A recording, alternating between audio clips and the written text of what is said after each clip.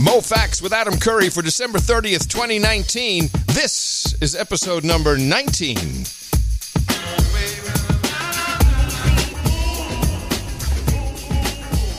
What the heck is this, Mo? What did you send me? This is Main Source. Yeah? Looking at the front door. Should I know this?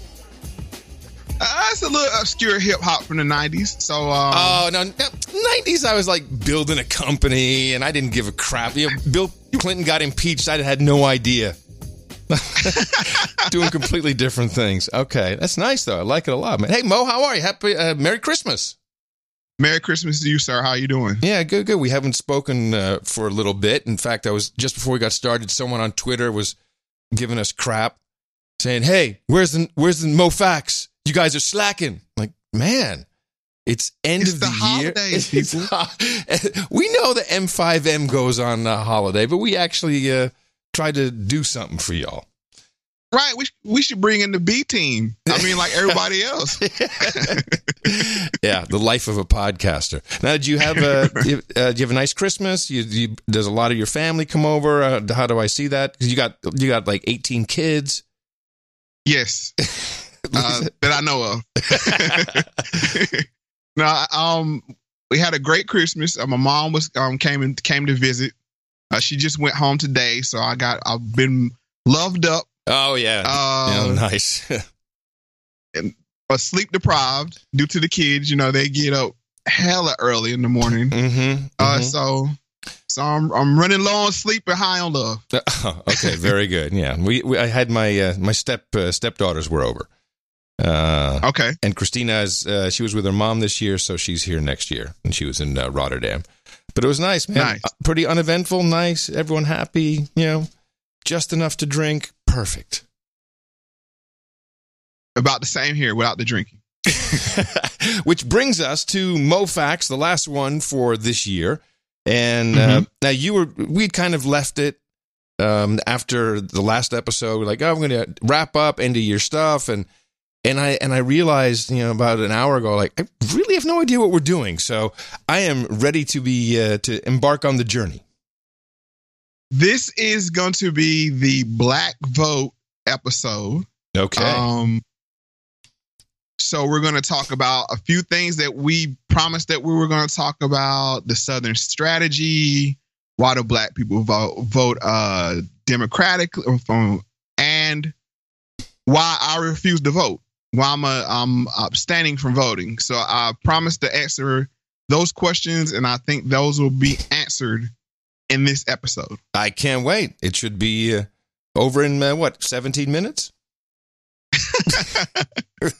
So we have let's just get right into it. The history of the Black vote and what it means for 2020. In 2020, we think that at least 1 out of every 4 votes that are cast in the Democratic primaries for president are going to come from Black voters. It's very possible that will be the highest number we've ever seen before. It's very possible we will look back at 2020 and say the Black vote was never more important than in 2020.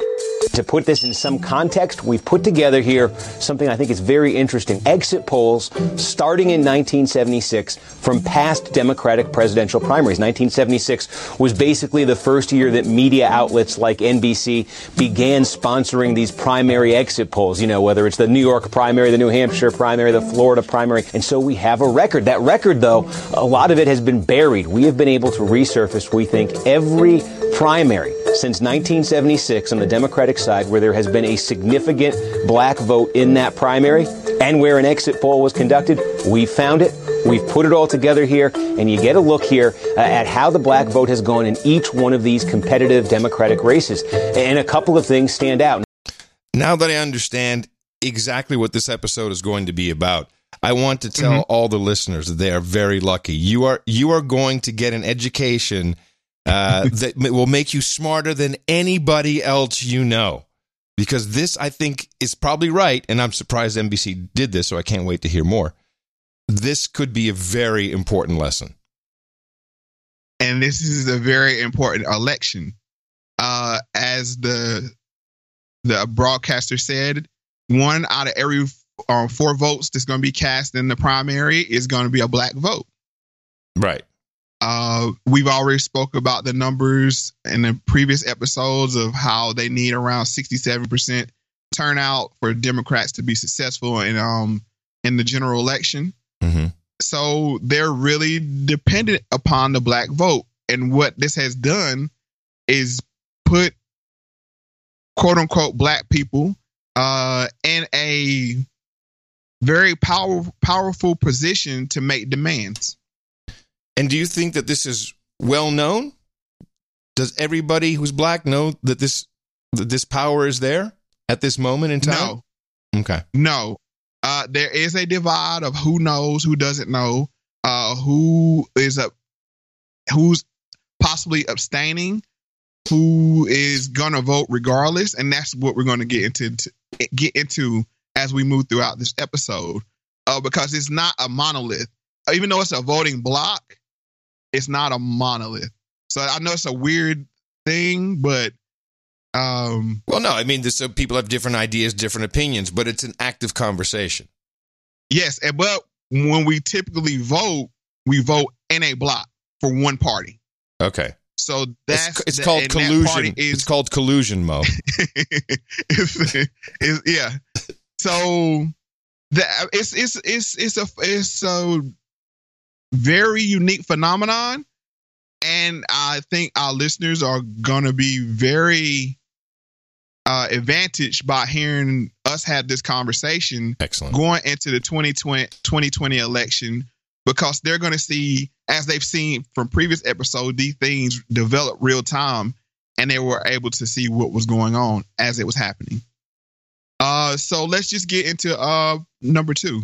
Number one is just there has been a slow but steady progression in that time, really, 40 plus years right now. You can point to 2 really kind of specific events. Number one came back in the 1980s. It was in the 1980s twice, in the 84 campaign and again in the 88 campaign, where Jesse Jackson, the Reverend Jesse Jackson, launched full-fledged national presidential campaigns in the Democratic primaries. And he said in 1984 that one of his goals in that campaign was to register millions of new black voters to get them voting in the Democratic primaries, and he did. You can see that in this data. And then you see it jump again about 20 years later, and that's when Barack Obama wins. When Barack Obama becomes president in 2008, and then through his presidency, you see this kind of sorting out of the 2 parties, white working class voters, blue-collar white voters who had in the past maybe been Democrats. They've migrated more towards the Republican Party, and the Democratic Party, the role of black voters, the role of non-white voters in the Democratic Party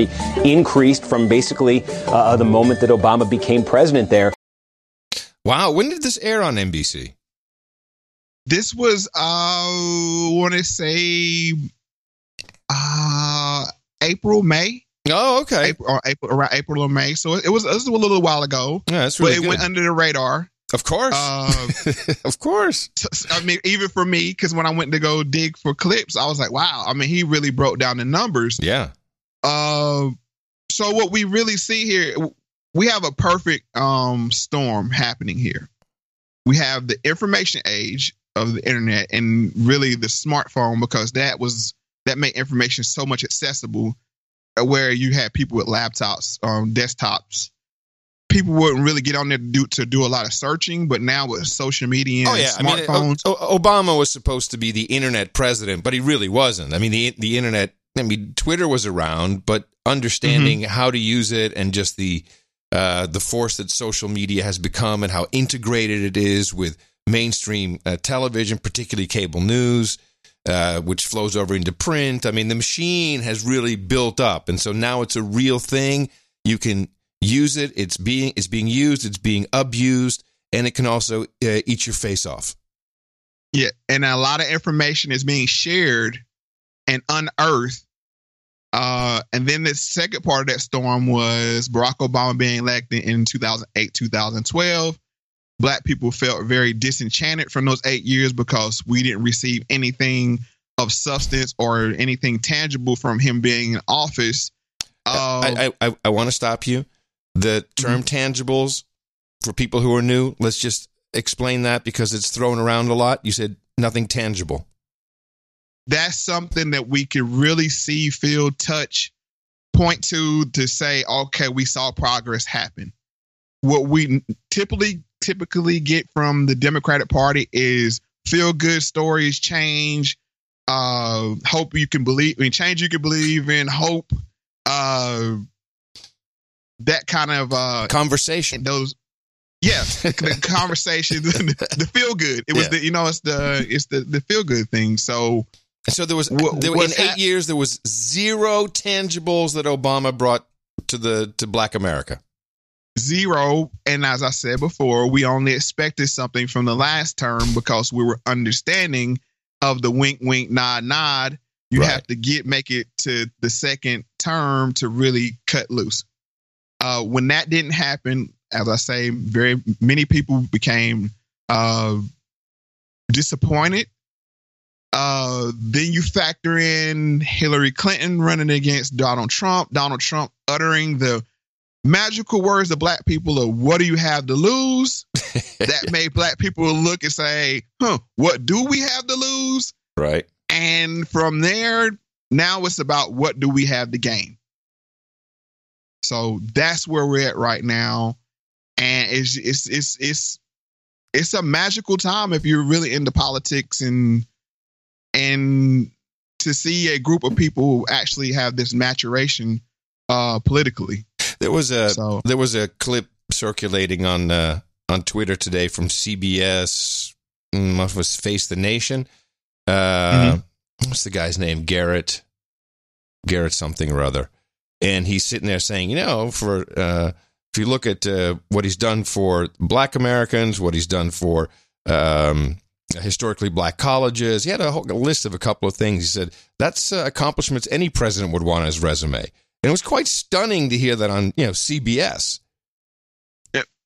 For the things that Donald Trump has done for criminal justice. Right. That was another one.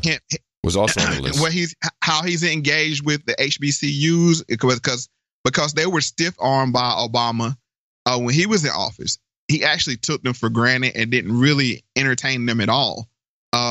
This is well known. Anybody can look it up. So, so when you have these things happening, and we talked about the masculinity portion of it. Yeah. And yes, in fact, I don't want to stray too much, but I started watching Kevin Hart's series on Netflix. Mm-hmm. Have you seen this? No, I haven't seen it yet, but I heard about it, and I do want to check it out. You, I mean, there's some things I don't like, but I really do like this guy. And at a certain point, it's kind of a reality show. I mean, I completely understand how this is made, and I like a lot of the choices he's made. But he has this crew of guys that he came up with and poor. And they talk openly about, how none of them had a dad and how they're their brotherhood and they got to watch out for each other. And you can just see that energy and you can see how easily that is tapped into with a guy like Trump. Yeah. So it's several things that Trump was recognized from the masculine portion of it to black men, that it's just, like I said, what a time to be alive. Hell yeah. Hallelujah. So what a time to be a podcaster, Mo.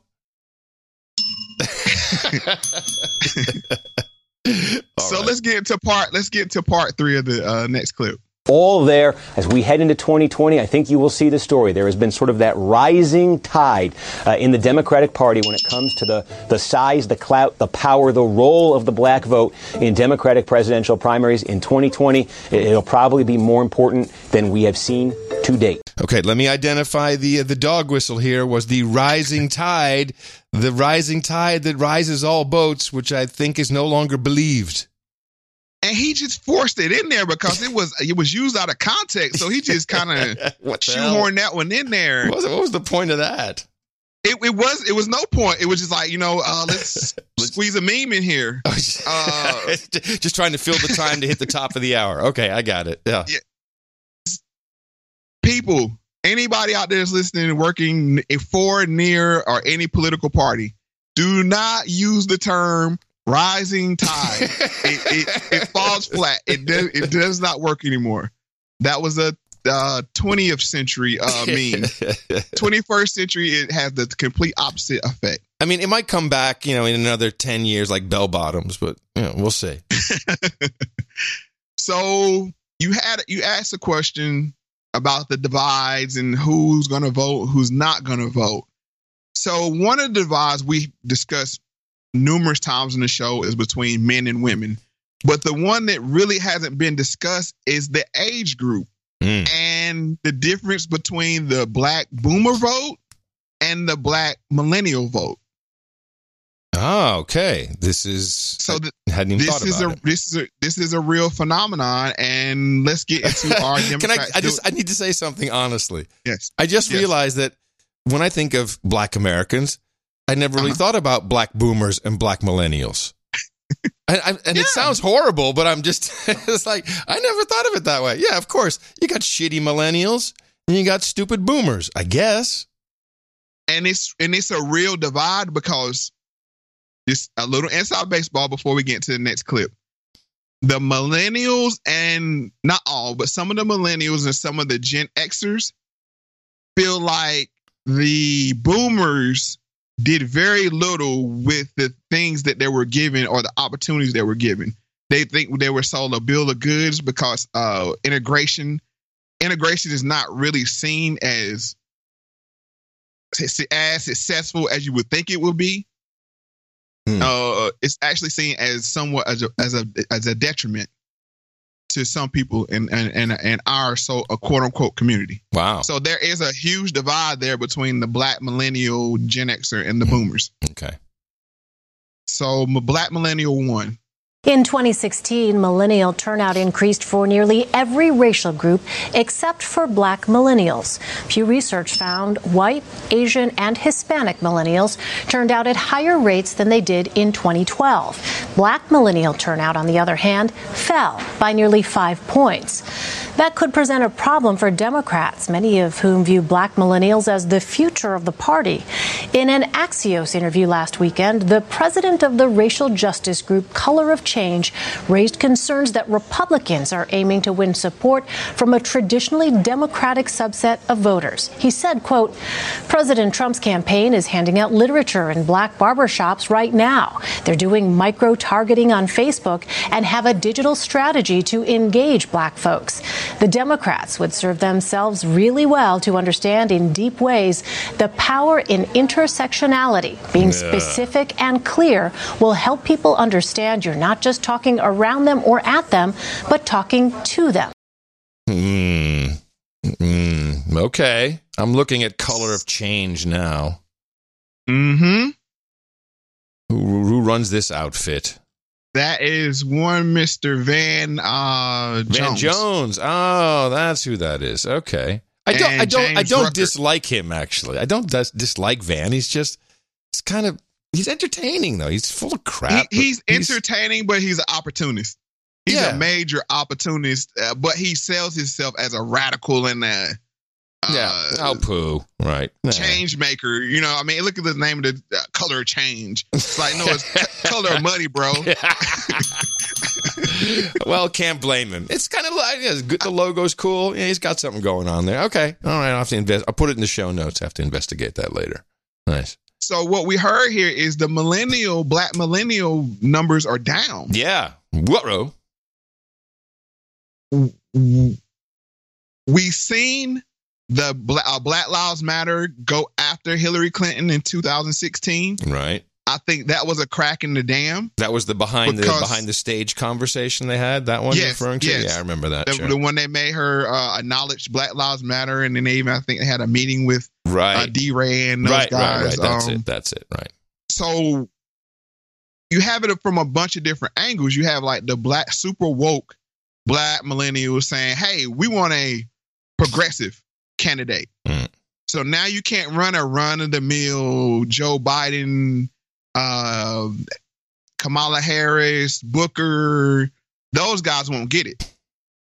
So they'll lean towards more of your Bernie Sanders, maybe Elizabeth Warren, but she has some issues with her saying she's Native American. That didn't really sit well with the wokes. So is it also possible that all millennials in general are disengaging because they're so tired of the boring show? That could be a possibility, but as the last clip we played said, all the other millennial numbers are up. Okay. So all right. Well, we have to trust those numbers then. Yeah, we have to take them at face value, but that goes to show you. So okay, with that baseline, Houston, we have a problem. We have a huge problem, and now we're starting to get to where that. So we went from 67 to 59. Mm-hmm. We're starting to see where this 8% drop is coming from, and it's really the younger voters. So let's go into Black Millennial 2. Arisha Hatch joins me now. She is the managing director of campaigns for Color of Change. Arisha, thanks so much for being with us. Thanks for having me. So what should Democrats be doing in order to win the support of young Black voters? Democrats can do a lot of things. I think in this election cycle specifically, Black voters and Black millennials want to hear Democratic candidates speaking explicitly to Black voters and explicitly about policy proposals and agendas that actually help to not only reduce mass incarceration and discriminatory policing, but also that are working to address the racial wealth gap that many of us face. The racial wealth gap. This is the whole point of reparations. Here we go. This is that's the politically safe way of saying reparations. Huh. The racial wealth gap. Why haven't I not heard this? So who's made this a big issue is the ADOS founders, Tone Talks, and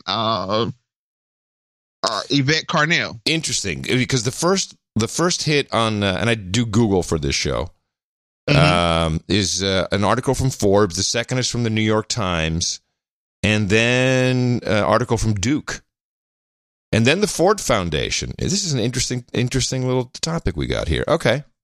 Good. Racial wealth gap. The racial wealth gap. That might needs to be a whole nother show in itself because it's so fascinating. But that's the gap between the net wealth. So it's not just Radical Mo, the podcaster, who's saying this stuff. It's the millennials.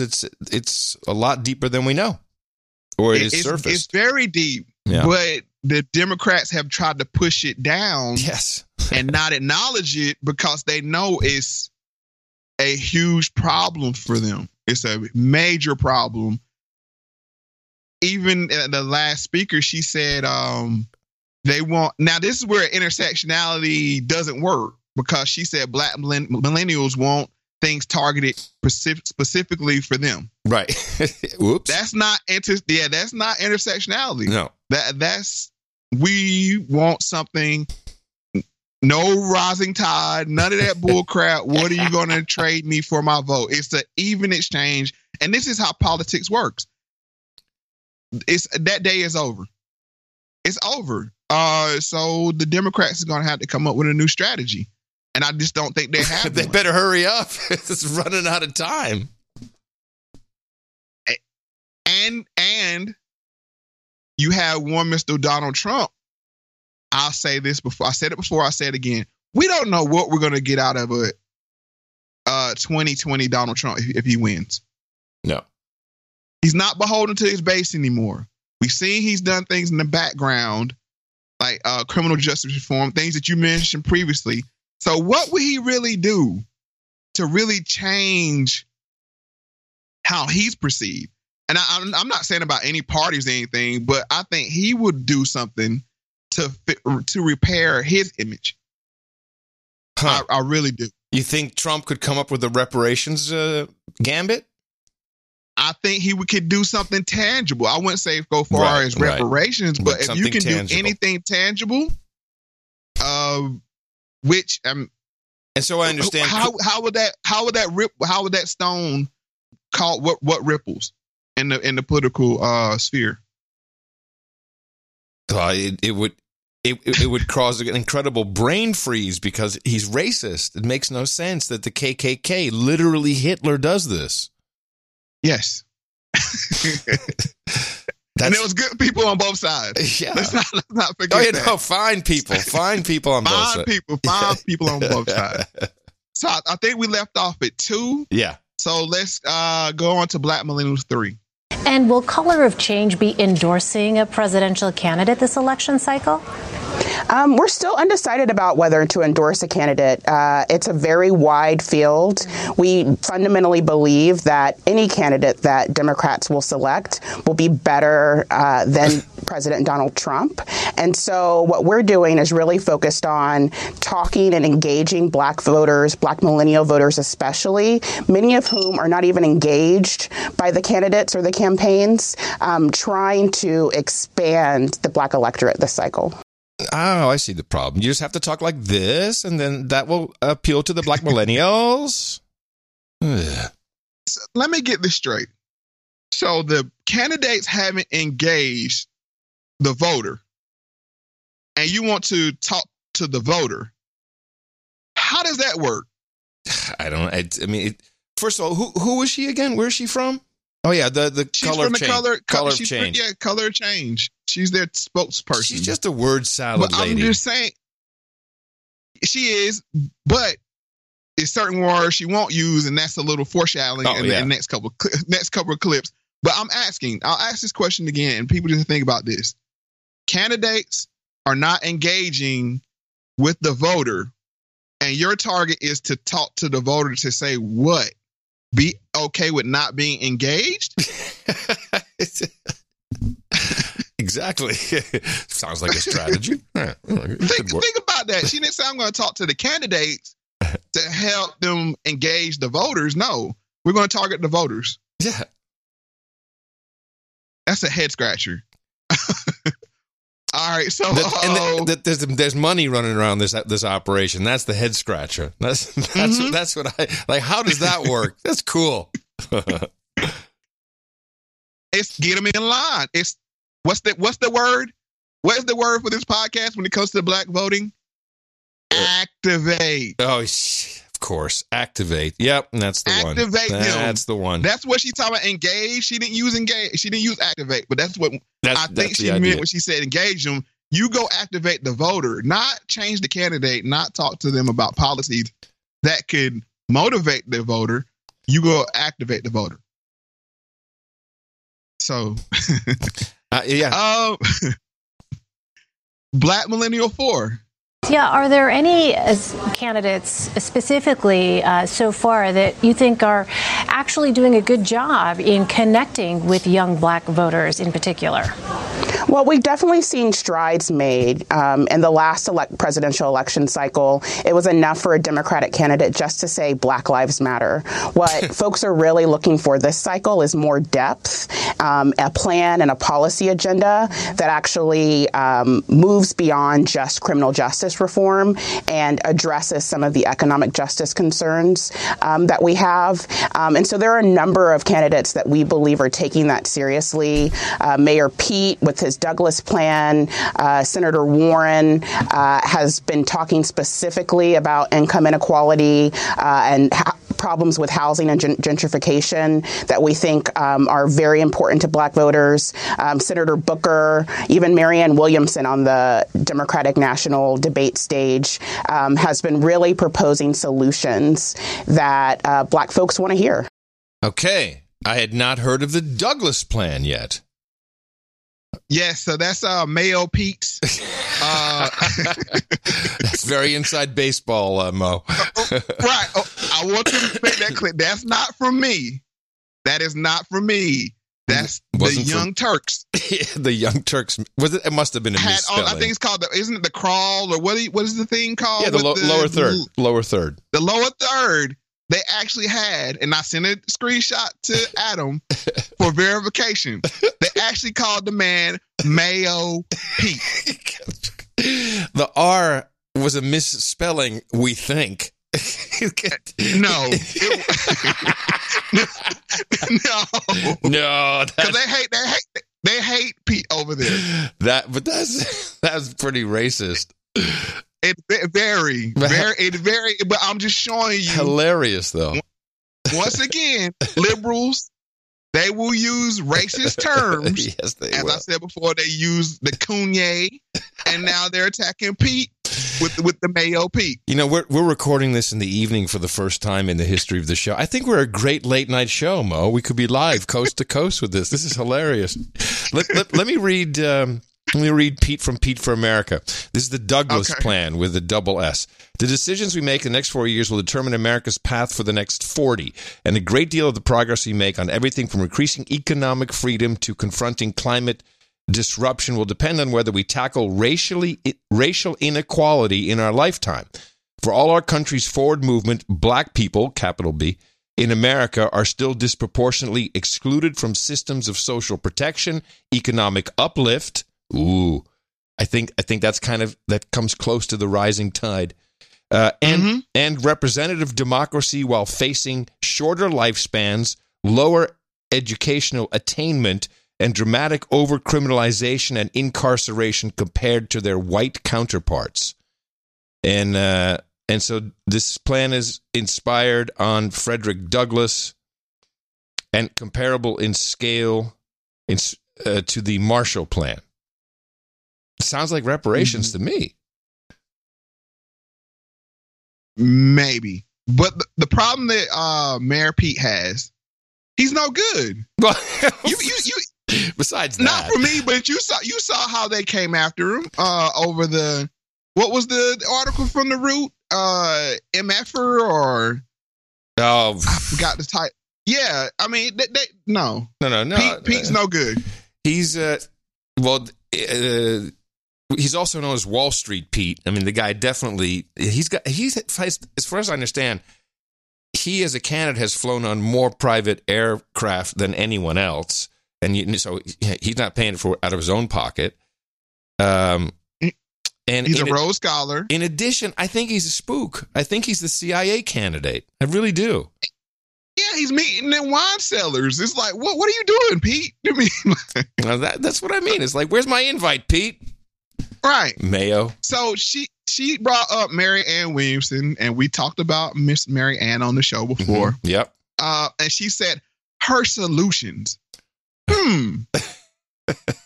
That's an interesting word to say, solutions. I wonder what word you were avoiding to say.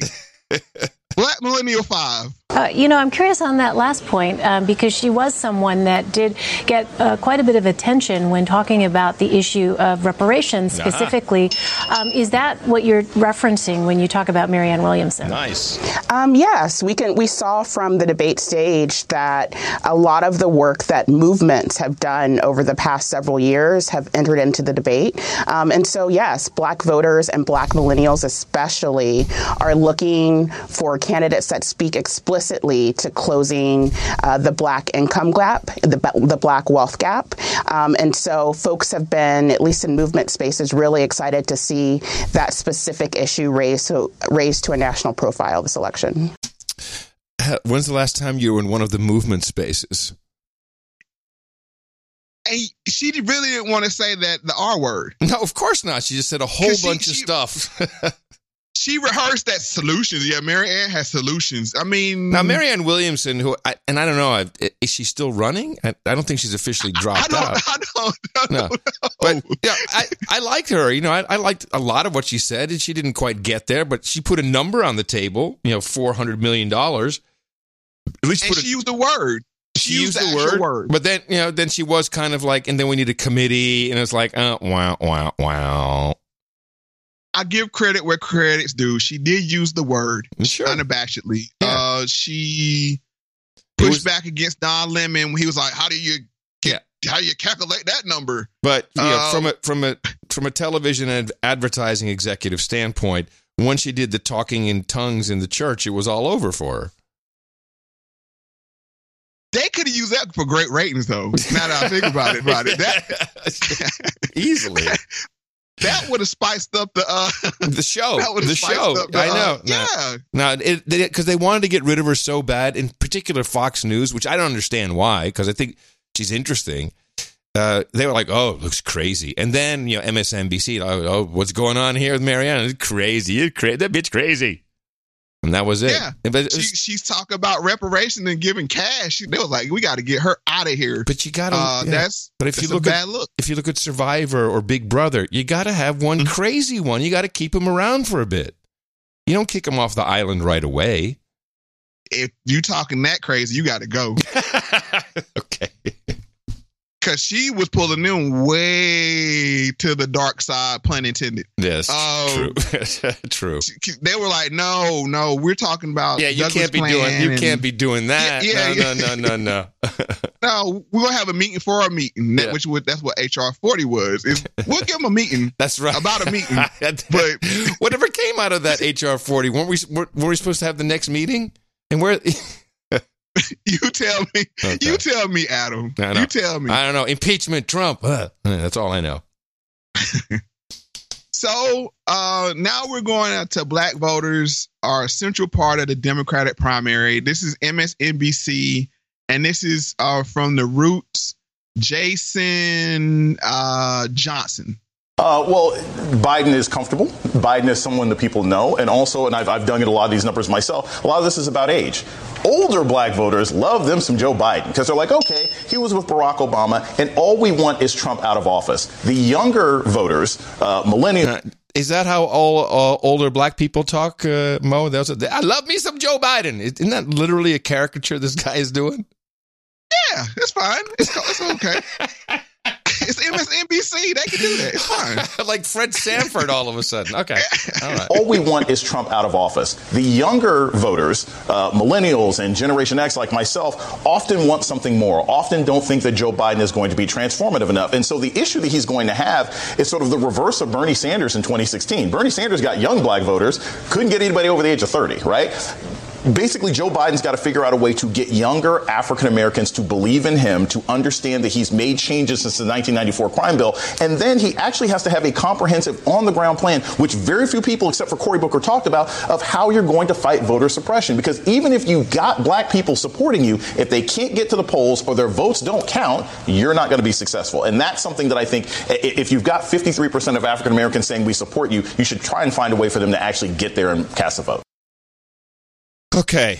Do we get to talk about this for a second, about the black voter suppression? No, not really. Because to be honest with you, that's so low on the list. I mean, it's really, is it a real thing, Mo? Because of a voter ID? Driver's license, yes. You know, we us black folks, we have trouble getting driver license or IDs. Is this true? That's not true. No, that's not true. But that's the meme. That's the meme. Yeah, you know, they have problems getting IDs. It's like who it's so. It's insulting. This is nuts. It's so. This is what hold people on, now are stop. hearing. How come I never hear any black person say that's stupid? That's insulting. Because they don't give us the mic. You're hearing it now. That you give me a $27 mic. Now you're hearing it. And you know, but it sounds like a $30 mic. It's the snowball killer. Onward. Okay. No, I'm just set it straight, because we know no one ever stops and mentions that and says, "What is this voter suppression?" And it's literally well, you know, it's hard for them to, you know, if you have voter ID laws, that's suppression. Like, okay. Just for a little background, Mr. Jason, Jason Johnson. He was one of the he's from the Root, and he was one of the Russian botters. Oh, just to give you context, he was a Russian botter. Okay, I got you. So I mean, this is why you don't hear it. These people are, when you see them on MSNBC or NBC or whatever major outlet, they are towing the party line. They're no kidding. Go talk to the voter. He's a professor. Don't talk to the candidate. He's a professor of political science. Mm-hmm. All right. But two clips ago. Yeah. Go ahead. Yeah, 2 clips ago. Go talk to the voter. Don't talk to the candidate. I mean, do we see what's going on here? We do. So yeah. So of the same ilk is this next lady. I didn't get her name. I think it's Donna. Yeah, I mean, this is where you come to this question of younger voters who really think in terms of intersections. They don't just think about, sort of where's the guy who's been with a black guy. And I think that provides an opportunity for a lot of the other candidates to eat in there and turn that vote out. I mean, that vote basically didn't really show up in 2016, and this is a real opportunity. And the other thing is for Joe Biden, he's got to start looking at what he's doing and saying, what am I going to do to try to energize and galvanize this vote? But I look at some of these candidates who are putting out proposals that will be really appealing to those younger voters, and so I see that as an opportunity to grow. And when Donna says those voters stayed home in 2016, the consequences of staying home in 2016 was Donald Trump. And I think that this is, again, another indication of voters being realistic about the consequences of not using their vote properly. You know what? I have an idea, Joe. We'll attract the young black millennials by calling it the No Malarkey Tour. That'll work. that'll reel them in, Joe. Joe has his Barrio Boomer dust. I mean, but he's struggling with the millennials. No kidding. It's clear. And Bernie Sanders, I mean, he has the black millennial vote. They love Bernie Sanders. I mean, he's a icon or this ideal candidate for what they believe in. Well, I mean, he's promising a lot of free stuff. That's always good. Yes. Free stuff always is a good thing. But what about Andrew, parties back? Andrew Yang has got something really tangible. I mean, for everybody, $1,000 a month. He has that math problem, sir. Okay. I mean, how to pay for it? Yeah. Okay. Yeah. So, yeah, and they don't like Yang. I don't know why they don't like Yang. I really don't. I mean, he seems like a good candidate to get behind, but they want to push Biden. Yeah. Oh, no. I mean, he's no good for the party. He's just no. If you don't think so? No, I don't know. The party doesn't want him. No. He's sneaky. He's Silicon Valley sneaky. And okay. By sneaky, I mean he wants a value-added tax. And he says we can do half of what Europe is. Okay, Europe is 21% for everything you buy in the store, add 21% to that, and you're going to pay for that right then and there. He says, well, we can do with half. Yeah, but I remember when value-added tax was 12%. In Europe. And then I remember when it was 15 and 17 and 18, then 18 and 19, and now 21. So no. That's why sneaky. I love doing the show with you. It's sneaky. It's sneaky. So no. No, that's not going to happen. So he has the same problem that Elizabeth Warren has. But she just at least he at least says it. And Elizabeth Warren, she's like, no, I'm not going to tell you about the tax part. Your cost will go down. She's telling you how to calculate your taxes. So now she blew it on that, I think. So for the first portion of the show, I think we clearly identify why the black vote is so coveted and why it's so important to whoever the winner or loser is going to be in 2020. So we always have to go back. Well, hold on. Can't we just call in Jay-Z and Beyonce? Can't they bring the black vote? Didn't work in 2016. They had LeBron James, Jay-Z, Beyonce, Chance the Rapper, all at Hillary Clinton's I think 2 days before or a day before the election. No dice. Well, John Legend. They didn't have John Legend. John Legend's always on call. He's waiting for the call. He's like, you call me? He's checking his phone. You call me? Hello? Was I needed? Yeah. So, I mean, they have everybody, but the younger voters are smarter. And it's transactional now. Right. And you can't come with wooden nickels anymore.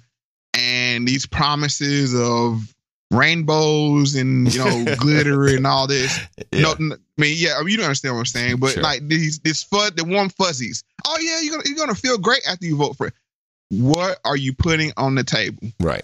Not only are the millennials asking that, a good portion of the black male vote is asking the same thing. What are you going to put on the table?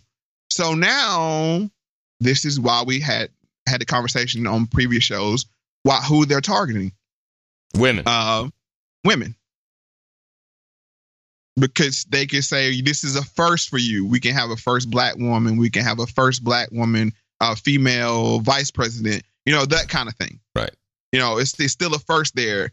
After Barack Obama, like, there's no more, And I think it's pretty well established that the general thinking within the Democrat Party is whatever white guy is nominated, it's going to be Stacey Abrams, who is vice president candidate. It has to be. That's pretty universally known, yeah. So now we have to go back and talk about the history of voting rights, and this is according to the New York Times.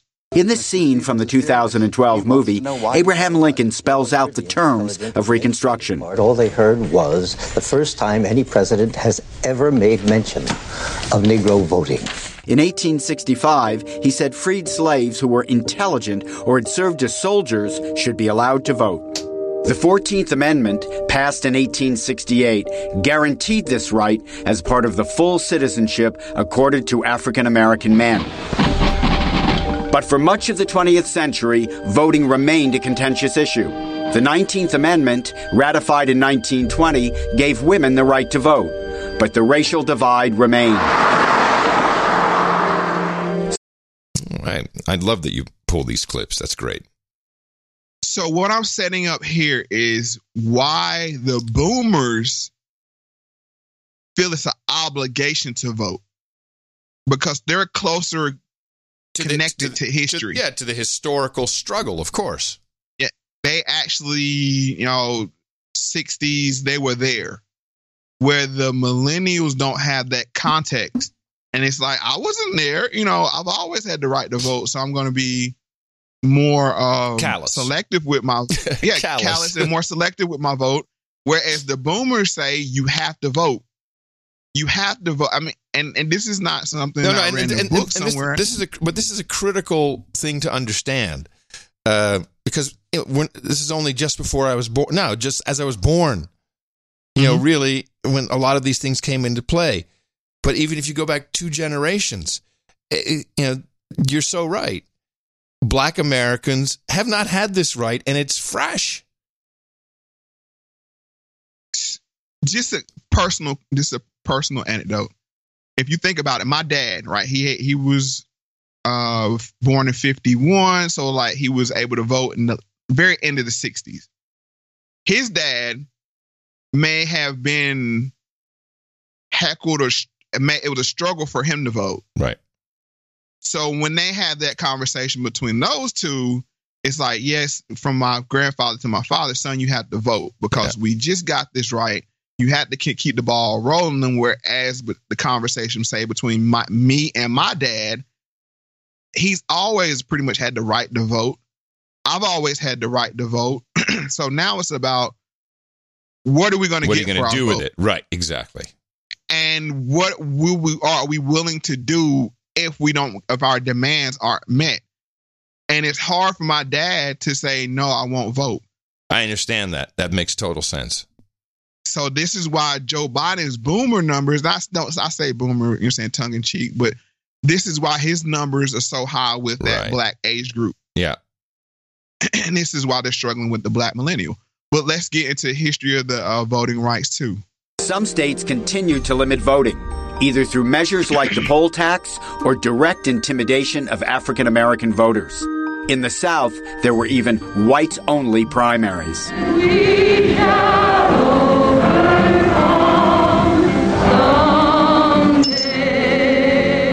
This is Sam Tannenhouse of the New York Times. The first modern Civil Rights Act was signed by President Eisenhower in 1957. It created a federal commission authorized to enforce voting rights. Senator Strom Thurmond conducted the longest filibuster in history, more than 24 hours, in an effort to thwart the bill. But it passed. The location for the meeting with Senator Rubicon. Still, voting was not equal for all. Massive resistance in the Deep South was organized to keep blacks from the polls, and legal enforcement was hampered by all-white jury. This is why I get so irked about modern day voter suppression, quote unquote voter suppression. Right. When people of my grandfather's age could have been beaten, even their lives taken for going to vote. They were made to pay poll taxes. They were made to take literacy tests. Even things as asinine as how many like jelly beans are in the drawer kind of things. So when you say modern day voter suppression, it's like, when you equate those two things, it's so disrespectful. Yeah, to the older black voters. Yes, and to think that one or two generations after that would care so little that they can't even figure out how to get an ID card. Yeah, or to check to make sure you're still on the roll. I mean, if we're saying Right. this right, it's so important to us. Right. Going down to where City Hall and make sure you're on the rolls and getting your ID and make sure, of course, we know gerrymander happens and they play with the voter rolls on both sides. I mean, this happens. Yeah. But if you say voting is so important to you as a right, just doing those small checks to make sure you have that right to exercise it, even if you write yourself in, whatever, you would think you would take it more seriously. But these people come along and say, oh, yeah, it's voter suppression. Dude, that is it's just a smack in the face to the people 2-3 generations ago that really, whose vote was suppressed. Yeah. So, I mean, that irks me. And that's why I didn't address the voter suppression thing until I got further Right. down. Well, it's one of those things that people just talk about. Just like, when you say voter suppression, it's like saying comprehensive immigration reform. It's meaningless. Mm-hmm. Common sense gun laws. I can go on forever. It's like, it's meaningless. It's completely meaningless. But it's said to invoke a certain mind picture. Of course. Of white cops standing there, blocking the polls. Right. How many jelly beans? Right. Exactly. that was real. I mean, like, read this. That's not what happened now. But then when they equate the two, it irks. It's irksome. I got you. It's a pet. It's a pet peeve of mine. I will continue to call this out when I see it. Please do. Thank you, sir. Okay. History of the voting rights, part 3. Voting rights became a central issue in the civil rights movement. I think this march will go down as one of the greatest. In 1965, the Reverend Martin Luther King Jr. led the march from Selma to Montgomery for better voting laws. The nation was shocked by images of the marchers being attacked. And less than 5 months later, President Lyndon Johnson signed the Voting Rights Act of 1965. It barred states and districts from curtailing the vote on the basis of race, color, or language. It is wrong, deadly wrong, to deny any of your fellow Americans the right to vote in this country.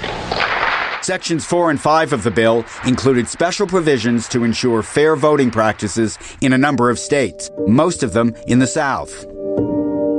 Voting rights advocates say some citizens there continue to be disenfranchised. But the Supreme Court's close ruling on Tuesday, striking down Section 4, suggests that conditions have changed since 1965, and it is left to Congress to reconsider the act. Yep. There it is again. Yep. Voters' rights still disenfranchised. So this goes from the history of the voting rights, and the end of that last clip starts to bleed over to explain why the majority of black voters are Democrats.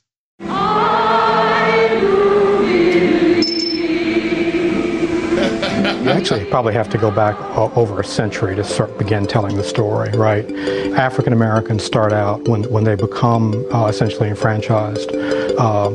they do so because of the Civil War and Abraham Lincoln's Emancipation Proclamation, and therefore African Americans sort of by default become Republicans because that is the party of emancipation. The Republican Party, while it's in favor of emancipation, is not really a natural place to put African Americans, especially as the Republican Party goes through the late 1800s and early 1900s and goes through some sort of realignments inside itself and turns away from a possible progressive move with Theodore Roosevelt and becomes increasingly in the early 20th century more the party of white-collar business interest, upper-class interest. Well, that's one way to explain it. Quick question, sir. Did you hear me ring my bell? Yeah, I heard you laugh a little bit in the background. Yeah. Why do you think I rang my bell? I mean, I just want to... It starts off with the church. It starts off with the church right away. It's the same exact song. These are two different news organizations. Yeah. The first set of 3 clips was the New York Times. This clip is a set of clips from Newsy. And they all use the same song. Which song is it, though? We shall overcome. Yes. It's like a mind control trigger. I mean, I'm being really serious. No, I hear you because it immediately caught me. I heard it. I heard you ring the bell, and I didn't even hear what song it was. I'm like, oh, I get it. I know where I am. It's like a portal to take you back to the civil rights time. They need to they need to throw an Amazing Grace in there too, though, once in a while. Well, no, it's the we shall overcome. That's the meme. That's the we shall. Yeah. Yeah, and like I said, the New York Times used the same exact song, so they're aware of what they're doing. Yes, absolutely. To trigger these emotions, and that's what they want. They want emotional votes. They don't want educated votes. They want emotional votes. But this is political campaigning in general is always playing at the emotions. I mean, of course, and of course, and we vote for our politicians just like we buy our washing powder. As long as the message is repeated a lot, then we get into it. I agree with that. So majority 2. But now you get African Americans moving into the North where they can vote, and they begin to find the appeal of Franklin Roosevelt's New Deal very attractive.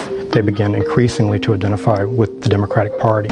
Doesn't happen overnight, right? Partisan attachments take a while to erode during the late 30s and early 40s and late 40s to turn from a party that had been held hostage to states' rights in the South to one that was willing to embrace civil rights. You see that in the behavior of Harry S. Truman, right, who's going to integrate the armed services by executive order after World War II. You see that in the 1948 Democratic Convention. Then Senator Hubert Humphrey from Minnesota gets up and says, it's time for us to walk out of the shadow of states' rights into the bright sunshine of civil rights. At the same time, the Republican Party is struggling with its history of emancipation and civil rights. You get someone like Dwight Eisenhower who says that integration, desegregation should go slow. Okay, that was 48? Yeah. So there's 2 things that they attributed to, as of right now, pre-civil rights that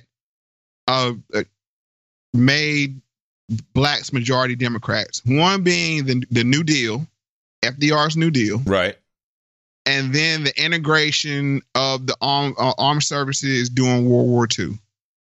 Got it. Those are the 2 things pre-Civil War. So, and then they say with the Eisenhower, he said that integration needs to go slow. Yeah. Which I've discussed this before on my show. I am not a fan of forced integration in governmental or schools or things of that nature. I think historically this turned out not to be a super great idea. No, and I just to speak personally, my dad had to leave an all-black school in his senior year and was forced to go to integrated school. And he hated it. Yeah, surprise. Yeah, so forced. And just not taking up for Eisenhower. I'm just saying I think that's a more popular belief or more popular sentiment than people want to let on when you use 2020 hindsight vision. Yeah, well, we learned a bit about that in regards to Kamala Harris bringing that up against Joe Biden. So I think people are a lot more aware than they were. Yeah, and this is one of the benefits of the information age that we previously talked about at the beginning of the show. So majority 3. That sort of personifies some of this movement of the Republican Party away from its traditional belief in civil rights and extending rights to African Americans.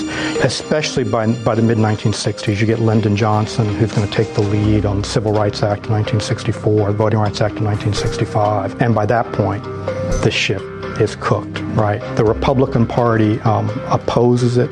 Its standard bearer, Barry Goldwater, opposes it in 1964. He calls it a piece of communistic legislation. At that point, I think the door closes, right? At that point, African Americans who are politically active are Democrats.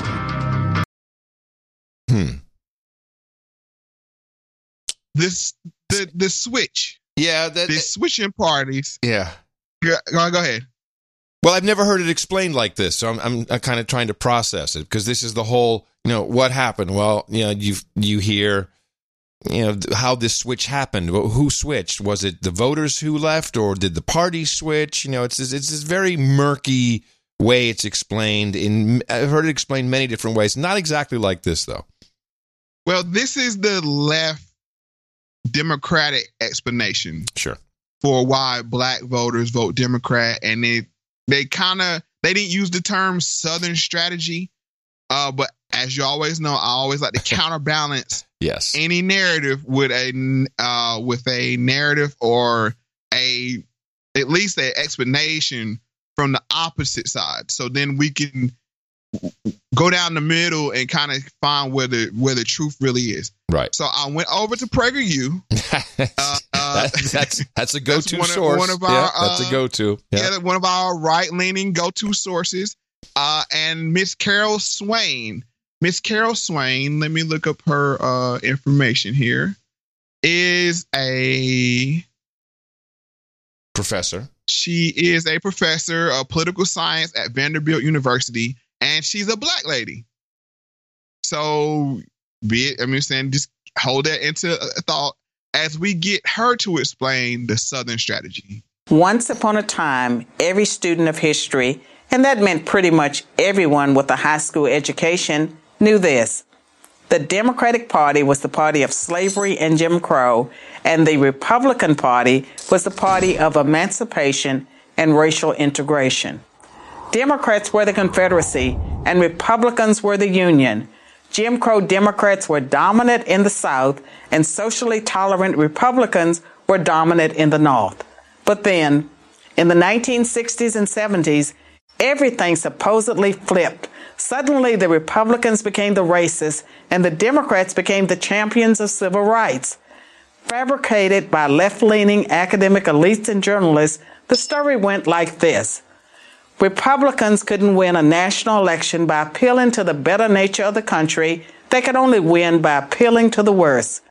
Attributed to Richard Nixon, the media's all-purpose bad guy, this came to be known as the Southern strategy. Sometimes I think, because it's just not clearly laid out how this happened.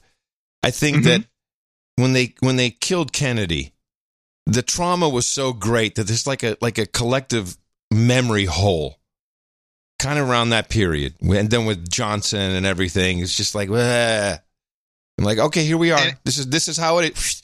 Dust is cleared. We're the Democrats. We're your friends. And they rewrote Johnson in history from who he actually was when I think several of our listeners, and maybe you have heard the Johnson tapes. Oh, yeah. He was not this super racist. The guy's a super racist. He was saying horrible shit. He wasn't this civil rights freedom fighter that they paint him out to be, especially in this HBO movie they made. Yeah. Oh, my God. They made him out to be like a douche. It was a total dick.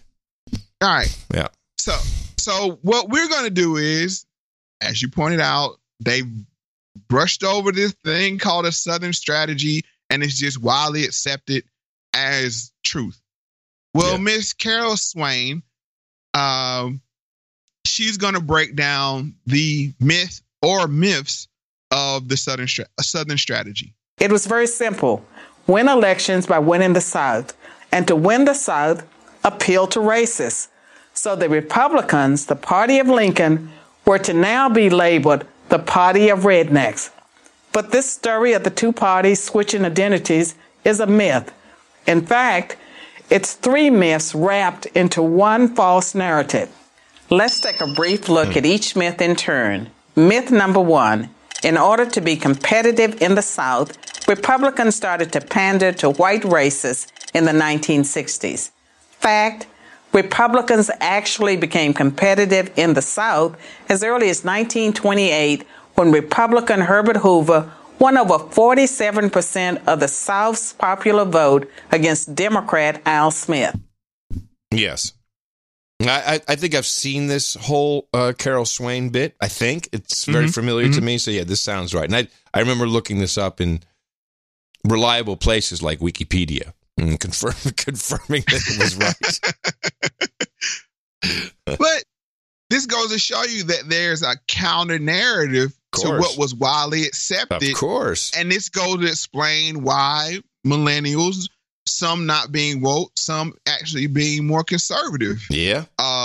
This is more ammunition for people to say, hey, wait a minute. When I'm talking to my dad, I mean, we're going to use this analogy of me talking to my dad because I think I'm a borderline millennial and Gen Xer. I'm not sure where the cutoff is, but I'm not a boomer, but I'm a non-boomer. My dad's a boomer. So when we have these conversations, I'm like, hey, Dad. And he'll break out the Southern strategy. Right. And I'll be like, I'll top your Southern strategy with Miss Carol Swain, a black Southern lady that's a boomer. So, I mean, it works out. It works out great because now I have this information to, enlighten him. How'd that go over, Mo? How's that go over when you do that to your dad? That must work out great. Yeah.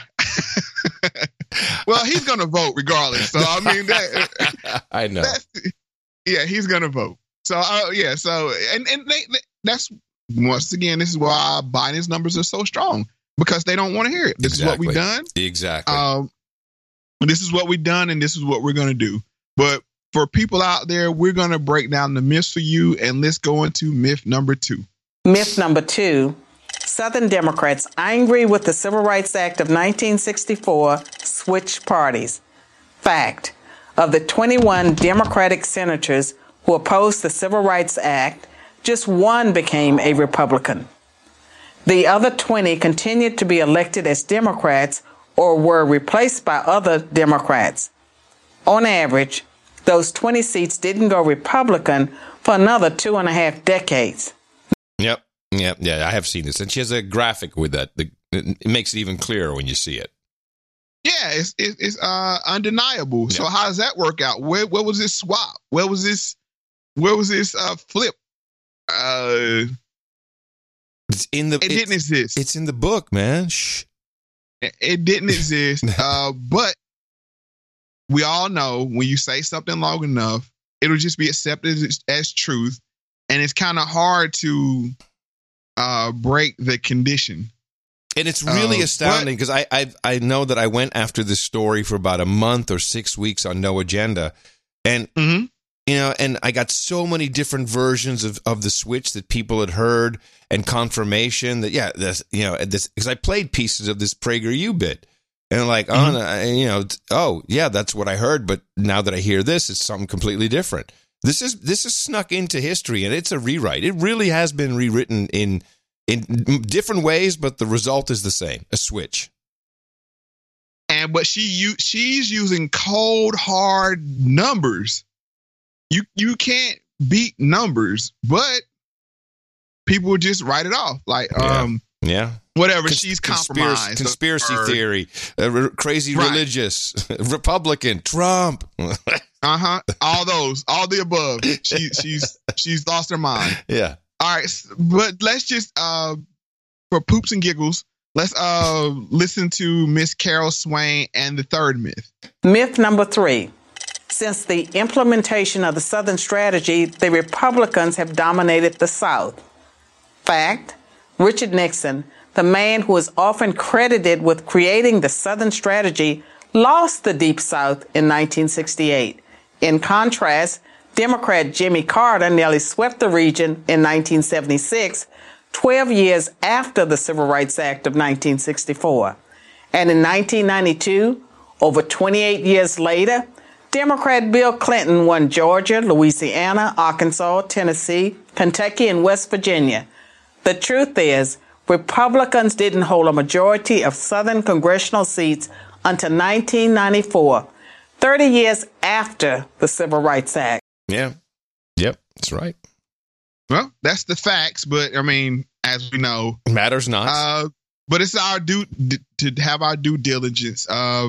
We have to counterbalance the narrative, and there you have it. And anybody that wants to use this information at any family function, have at it. Godspeed. Yes, we feel that weddings are very appropriate for this. This is a good time to break it out. You just have a headphone. Hey, listen to these guys, and just cue up that bit. It'll fantastic, guaranteed fun.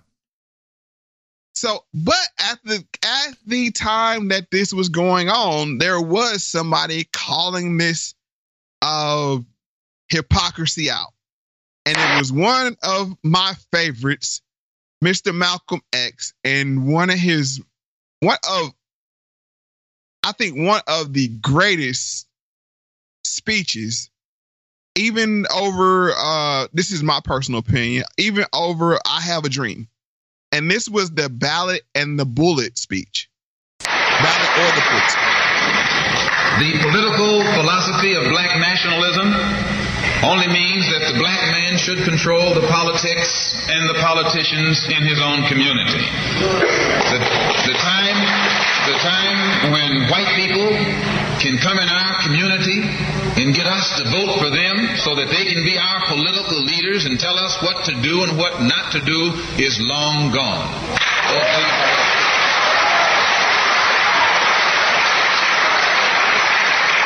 By the same token, the time when that same white man, knowing that your eyes are too far open, can send another Negro into the community and get you and me to support him so he can use him to lead us astray, those days are long gone.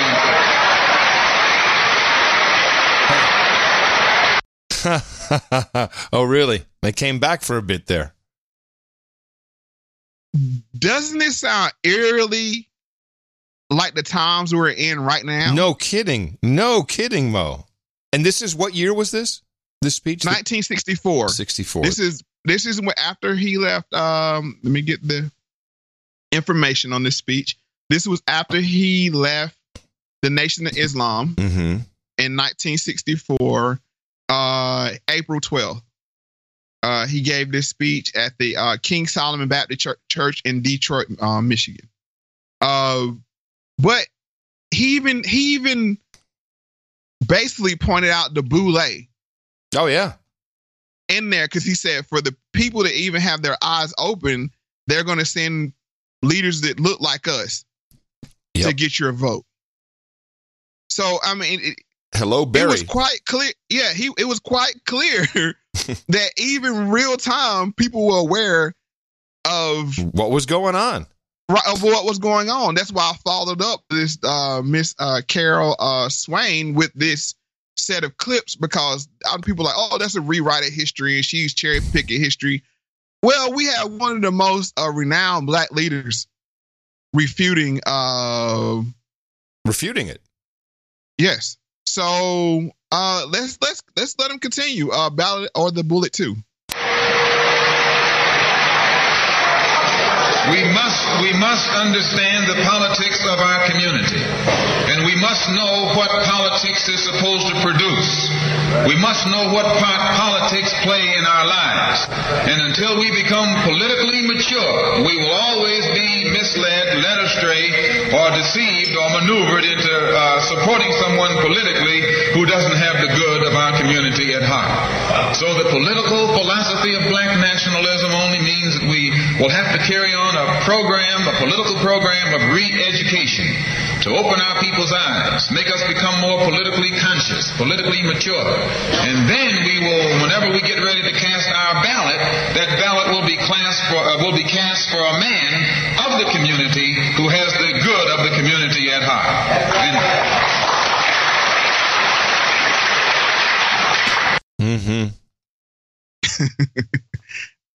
It's scary.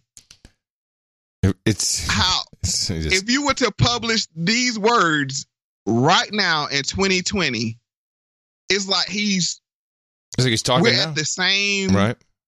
We're at the same crossroads. Well, it's a fractal, and in a very interesting, nice way, you are a part of that fractal, Mo. So this is a good thing to see. It's a beautiful thing to see, really. Because I knew of this speech. I mean, I've heard it numerous times, but just to hear it and like now to hear it right now, yeah, it's like uncanny. he could be talking about what's going on right now, and it's wonderful at one way, and another way is just that wow, it took this long. It's like because this is 55 years because I was born in 1964. Yeah. Oh shit, I'm part of the fractal too. Ooh. It took 55 years for us to get to the maturing point. Yeah. Congratulations, Mo Fax. How does it feel now that you're politically mature? It feels great. It feels great, with a team effort. Exactly. But it does feel great because what we see here is the internet. Yep. The one of the greatest inventions of all time. The internet has defeated the propaganda machine that has kept down people in all walks of life. And all we can go back and pull data and pull clips and put it together and actually find what the truth was. So I'm just gonna let him continue. I mean, he's a roll right now. So come on down, Martin. So this government has failed us. The government itself has failed us. And the white liberals who have been posing as our friends have failed us. And once we see that all these other sources to which we've turned have failed, we stop turning to them and turn to ourselves.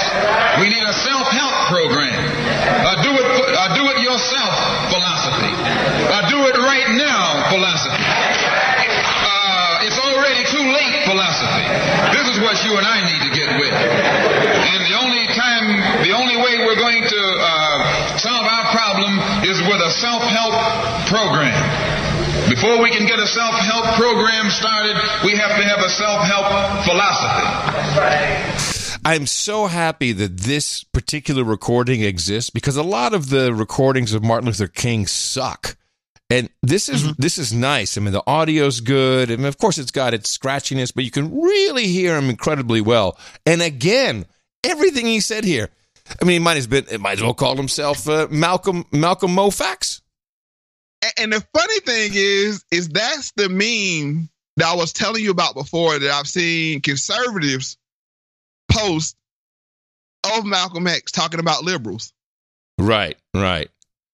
I've mentioned it several times on the show, but that is the one. But also, doesn't he say is it in this speech where he says the conservative doesn't give a crap about you anyway? Either. Yeah, he does say that, but hey, no. We're just gonna clip it down to where he's talking about the liberals. Oh, okay. That's how memes work. I mean, come on. Gotcha. I'm with you, brother. I'm with you. We're gonna cherry pick what we can use. Yeah, to use against the liberals. Of course. I mean, but it's weird because I was like, what? hardcore conservatives are using Malcolm X. Who would have thought that in the 21st century? Wow. When I was growing up, there used to be Malcolm X T-shirts. You don't see those anymore. Oh, I will say this, and I don't want to get too far off because I know what I'm saying. It has been disgusting what a few members of the Black academia has done to the name of Malcolm X. One being Mr. Michael Eric Dyson. Mm-hmm. Disgusting. And I'll just leave it at that. You know what I'm saying? People can go look up for themselves. When you are the boule, everything is fair game to tear down if it's harmful to the people that you're protecting. And I'll just leave it at there, but it's just disgusting. Well, we're bookmarking it because in 2020, we got to come back to that. Yes, I will come back to that. I will, and maybe sooner than thought. But I think we left off at 3. Let's get into 4. Yep. 4.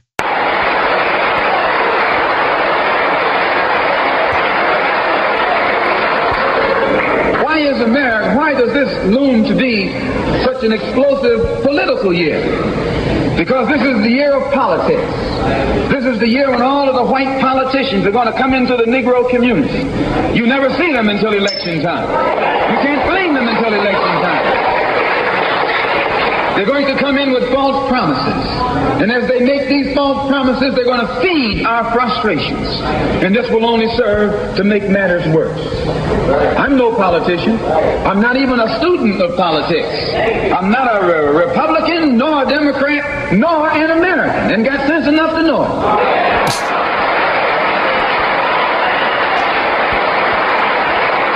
Now, what did he say at the end there?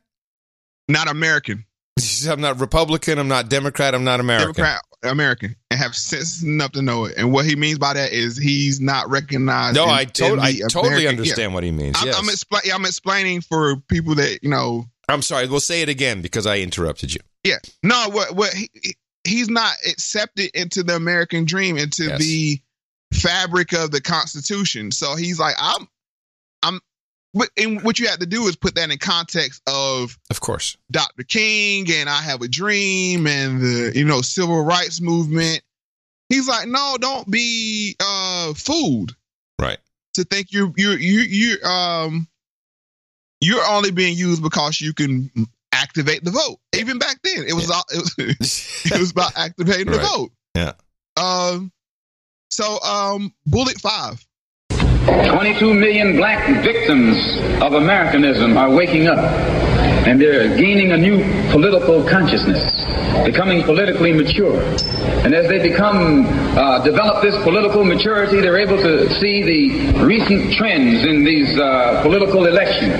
They see that the whites are so evenly divided that every time they vote, the race is so close, they have to go back and count the votes all over again. And which means that any minority that has a block of votes that stick together is in a strategic position. Either way you go, that's who gets it. You're in a position to determine who go to the White House and who stay in the doghouse. You're the one who has that power. Here's what Trump should do if I was advising him. Use that line. You want to be in the White House, you want to be in the doghouse.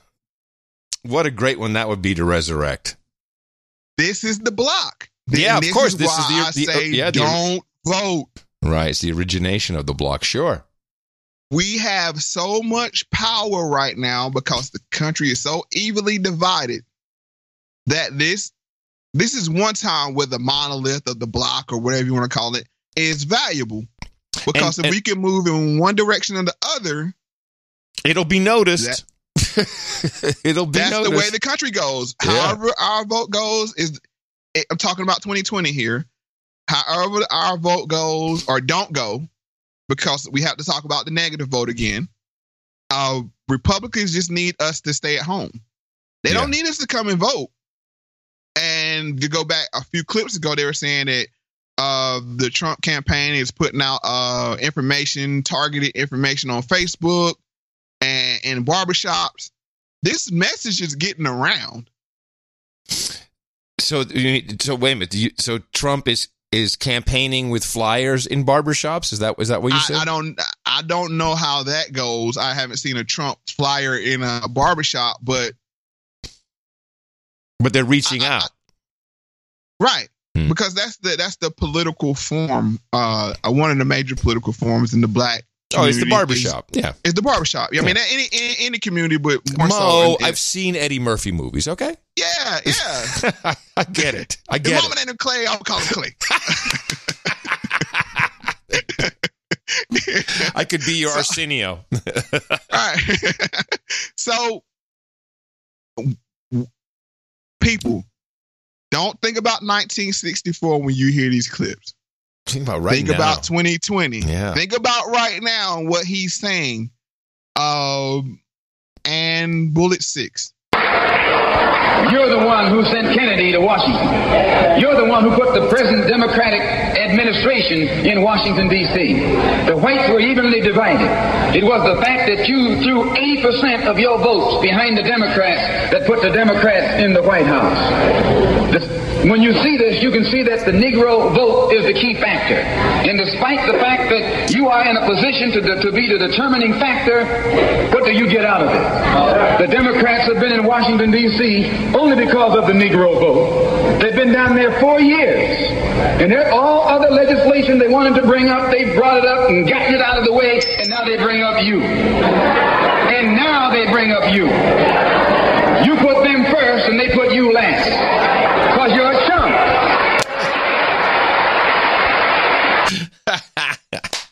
A chump. Fantastic. And now, again, spot on. But this could be about 2008 to 2010. Yep. When we got Barack in office, gave him all the votes he needed to pass any legislation from those 2-year period. They got everything, Obamacare and everything else they want passed, but nothing. Nope. Trump. But nothing. Trumps. You got Trump, and next you got Trump. See, you got this again. I'm writing the campaigns for him. Somebody call Mr. Adam Curry and the Curry political consultancy. Consulting, yes. Yeah. So, just to counter Mr. Malcolm and explain how some people that I often agree with, I don't agree with on their stance on voting, is Mr. One Neely Fuller. And we've played his clips before. He was so gracious to us to define what white supremacy was on previous shows. Yep. But I want him to explain, he's going to explain voting with the slave ship analogy. It leads to some constructive things and a whole lot of non-constructive things. But when you consider the alternative, I use the slave ship analogy. If you're at the bottom of the slave ship, you know you're on a slave ship. But every now and then, some second lieutenant who is the slave master of the slave ship, some person who is not the captain maybe, comes down the ladder and say, well, the captain doesn't speak favorably of any of you people. After all, this is a slave ship. But I argue with him about giving you a little more cornbread than you usually get. So I'm going to try to get it for you. I mean, if you'll just bear with me and try to cooperate and don't rally your chains too much down here, disturbing my sleep. So if you ought to just kind of keep quiet, I'll see to it that your rations are increased. Yeah, sounds about right. And this is why I have the utmost respect for Neely Fuller, but this is why I disagree. He's in the mindset, well, a little bit more cornbread is better than the little piece of cornbread that we did have. Right. But he's also a boomer, so he is different mindset. He is, but I'd rather keep his analogy, keep rattling my chains. Yeah, he's got some good ones in there. Right. I'd rather me personally keep rattling my chains than to be bought off for another little few more crumbs. Because I understand the power that was laid out in the clips by Malcolm X. Right.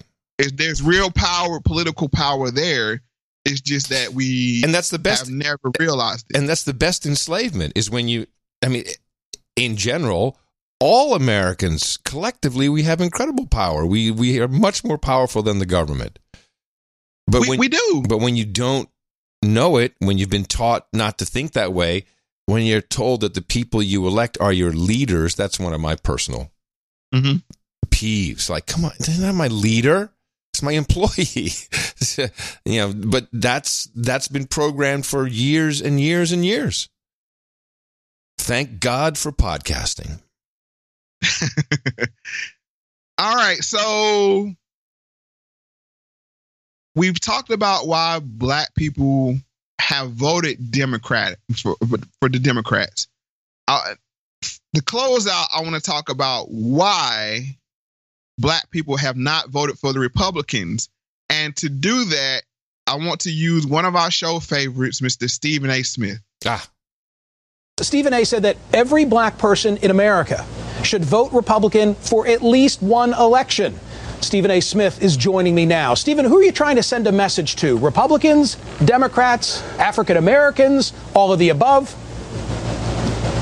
I'd go with all of the above. That sounds about right. But specifically the Democratic Party, from the standpoint that I definitely believe that the black vote has been taken for granted. And primarily the black community is at fault, in my estimation, in that regard, simply because on one hand, we're giving one party our vote because they've successfully gone about the business of convincing our community that the other party, the Republican Party, is completely against the interest of the black community. And as a result, we've been very transparent in our support. We've boarded hook, line, and sinker. We look at the Republican Party. I'm not talking about every single one of us, of course, but vast majority of black Americans look at the Republican Party as the enemy. We look at the Democratic Party, even tacitly, as our support base. And as a result, we are very transparent in our support for them. So because of it, they have a license to take us for granted. The Republican Party has a license to summarily dismiss us because they believe they'll never get our vote anyway. And then we end up finding ourselves devoid of any kind of representation whatsoever because nobody is really competing to garner our vote and our support. Well, that is very clear. I thought he laid it out quite clear. Yes. Why we vote democratically or for the Democrats and why we don't vote for Republicans. I couldn't have said it any better myself. But of course, he had to go back and had to recant his statements because excuse me, got a little meeting over here in the corner office. I'd like to talk to you about what you said there on the show. Mm-hmm. Stephen A., can we talk to you in the office for a minute? You know that, and what he really wanted to say was, don't vote. I think, but you had to vote. But they got to keep you voting. I think not voting is even saying to vote for the other party. Let me tell you, is less dangerous. You could not go on a mainstream television program and say, I recommend people not vote. Immediately, everyone will be uber patriot. How can you say that? This is the worst thing in the world. No one could say it. Nobody can say that on mainstream television ever. And let's not forget that got Mr. Kaepernick canceled. That's right. Temporarily. There you go. By Mr. Stephen A. Smith. So I mean, so he was like, okay, we need to go the other direction. But then he had to come in and remind everybody that he was a black man. Oh, okay. After that, so good. Thank God, I forgot. Yeah, you idiots. So to close out the show, I have some clips from a YouTube channel called Black Public Media. Mm-hmm. And the video was entitled "Black Folks Don't Vote Republican." At one point, black folks did vote Republican. People like Zora Neale Hurston, for instance. At the time of the Emancipation Proclamation, Abraham Lincoln was Republican. Franklin Delano Roosevelt ushered in shifts around how black people voted from the Republican Party to the Democratic Party. And then the father of the Tea Party came along, it was Barry Goldwater, and presented this whole extreme conservatism idea. And I think it sort of steered us away Also, the Republican community has done a poor job of reaching out to the black community and helping us understand their values as they have progressed over time. So we're just kind of used to voting. Mom was Democrat, Dad was Democrat. I'm Democrat. I'm a Democrat. They talk about the middle class, or they don't ask you to pull yourself up by your own bootstraps when you don't have boots. Democrats we want to share the wealth. Republicans are like, no, it's mine. I work for this shit. This is mine. Oh, how old are these fine people? It was at various different ages, but most of them were maybe mid-30s to late 40s. But one person said in that video, Mom's a Democrat, Dad's a Democrat. I'm a Democrat. I'm a Democrat. Yeah. All right, so... And they even acknowledged that black folks started voting Republican. Yeah. But that you could hear, it didn't explicitly say it, but you could hear the Southern strategy mentality kicked in. Oh yeah, it's in there for sure. It was in there. I mean, they were just something happened.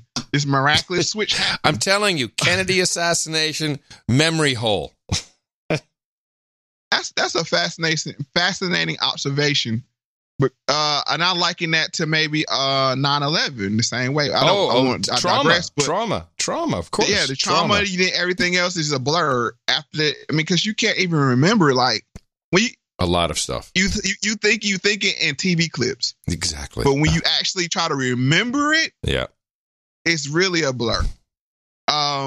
So the final clip. We have black folks don't vote Republican too. Black folks don't vote Republican. For the large part, probably not in droves. I thankfully don't have any friends or family members that would vote Republican that I know of. If they are, they're closeted Republicans. I honestly feel like there's a secret society of black Republican voters somewhere. I don't know who they are. They're not. There's like one in my family. I won't put her out there on Front Street like that. But think about the Ben Carsons of the world, the Michael Steeles of the world. What I've accepted is that any idea that comes out that's created by human beings, we're always going to find someone to believe in it. Now the black people that vote Republican tend to be a little cray-cray. Black folk don't vote Republican because we don't trust Whitey. Okay, well, that's pretty clear then. The programming is working, Mo. The programming is... It's successful. They're closeted. Yeah. Oh, Could you imagine to say, because I vote a political way? You're closeted, man. And the time we live in where everybody's accepted, intersectionality, kumbaya, yep, share, but we'll you have to be cray-cray. Yeah. You have to be cray-cray to vote Republican. And I'm not calling her out. Right, I'm not going to out him. Not going to out him out of the closet for being Republican. And that, to summarize, well, either you have to vote. Yeah, if you have to vote. Let me just tell you something from Cracker Nation over here. I was at the hair salon. That is, believe it or not, Mo, political conversation takes place in the hair salon, just like the barbershop, except my hair salon is filled with women. And and I now the woman who does my hair. We talk politics, we're not on the same page, but we both agreed. She sees the show. So a woman next to us overhears it without really being prompted. She just steps and she says, "Oh my God, let me just tell you, I don't know where you stand politically, but one of my clients, he said, if I had stage 4 cancer, I'd get a gun and go kill the motherfucker." So this kind of idiocy is everywhere. Across all lines and boundaries. In barbershops. And it's making people sick. And it's making people very sick. Very, it's very making sick. people sick. And I'll make this my last statement. We lost Elijah Cummings a few months ago, a month ago, and we heard the tragic news. Yes. About his name slips my mind now. He has pancreatic Elijah cancer. Cummings, doppelganger. What's his name? Oh, you shouldn't have done this to me. Lewis. John Lewis. John Lewis. Damn. So it was only at Selma. You don't have to remember that. It's not important. Yeah. But I want to point out that people are getting sick. Exactly. Stage 4 pancreatic cancer. Just let that sink in. 2 congressmen that have been heavy anti-Trumpers have calling him a racist. One's dead, and the other one has a severe illness. And how many other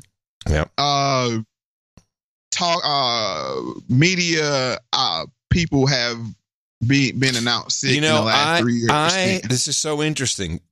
I've been talking about this being unhealthy for so long, and you just brought it up again. Mm-hmm. And I think that we are now into year 4 of this, and I think I identified it early on. Certainly, people who hate Trump, no matter what their political affiliation, they started swearing and cussing more on TV and radio and podcasts. And it's popping out, and it's like, ooh, and it's become a little more okay. And I always saw that as incredible. If you can't hold that back in a situation where it's not appropriate on this show, it's appropriate. We don't overuse anything. But on television, cable news, it's not appropriate. And when you can't hold that in, then you've got stuff rooted very deeply. And when you hold that in, and you're holding that for years, I think you and I'm going to keep track of this. People are going to start dropping. It's these old guys first. And you can see the young ones aging. Yes. You can see them aging right before your eyes.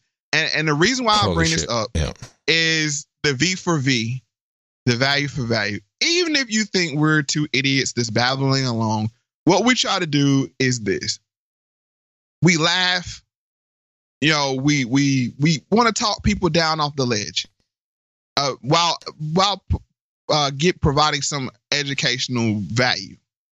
So if you don't take anything away from the show but to laugh about the things that we talk about, or just to have a little fun for a couple hours, that's the value that I hope that we provide, if nothing else, if you don't take anything else away from the show.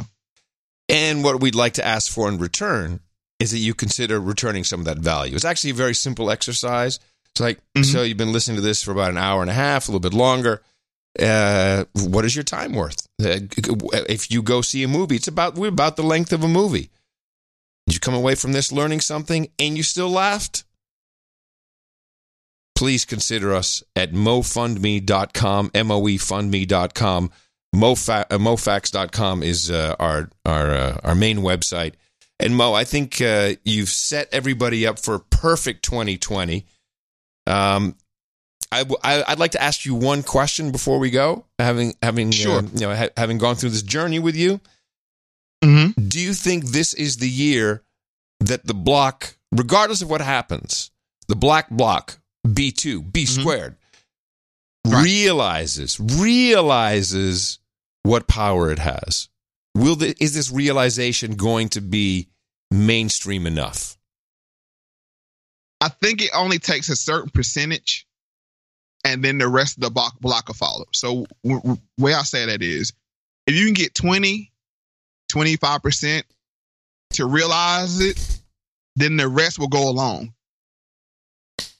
And and I think we're reaching that nexus point because you're hearing the different groups have these conversations. You're hearing it come from the conservative side, the super woke millennial side, I'm not going to vote unless I get something tangible side, which I'm a part of. Mm-hmm. We're all coming to the same point from different angles. And I think once we get there and we see the results of it, somebody's going to have to come talk to us. Yeah, and I think for me, it'll be interesting to see not whether you'll see a block vote for Democrats or withheld vote. I think we may even see withheld vote or something goes to Trump. I think that's where it may be. Because if we hit that 55% mark of the low, all-time low, 55% mark, it's open season for the block. Now, could I entertain? Could I make one suggestion? Sure. Instead of withholding, I mean, the tangible is a free pony from the guy with the boot on his head, Vermin Supreme. Right. Because he's promising everybody a pony. That maybe it's a tangible that may be a guy to vote for. I have voted for him in the past, so I just like you to consider that. Who was this guy? You've never heard of Vermin Supreme? No. He's a real candidate. I'll have to Google him. He wears a boot on his head and promises everybody a pony. He runs every year. He's a great candidate to vote for. Well, he throw 40 acres in with that pony. He might have my vote. All right, everybody, have a great new year. Mo was a fantastic.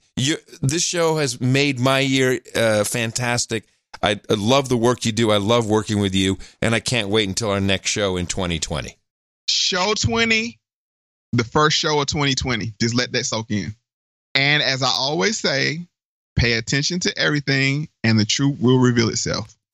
I'll talk to you next year, Mo. All right, see you next year, Adam. Remember, MoFacts.com. Bye, everybody. I know you don't love me, and there may be someone else. And as I sit alone here at home, knowing what I should do, I find I can't stay away from you. I can't stay away from you. No, I can't stay away from you. No, though I know you're no good, and I'd leave if I would, yet I can't stay away from you. No, the old times with you and me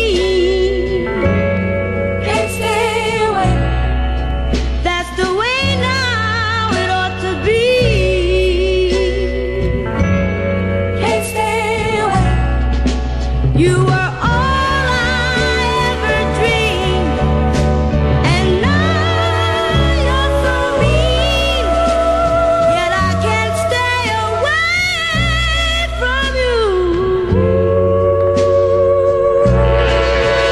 You've been leaving me and deceiving me, and have told me lie after lie.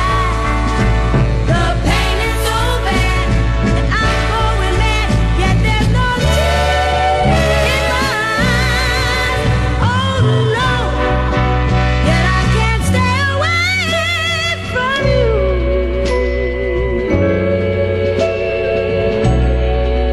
No, I can't stay away from you. No, though I know you're no good, and I'd leave if I would, yet I can't stay away from you. Can't stay away. Will there ever be an end to my persistency? Can't stay away. You always wondered why do I have tears in my eyes, and as you ask,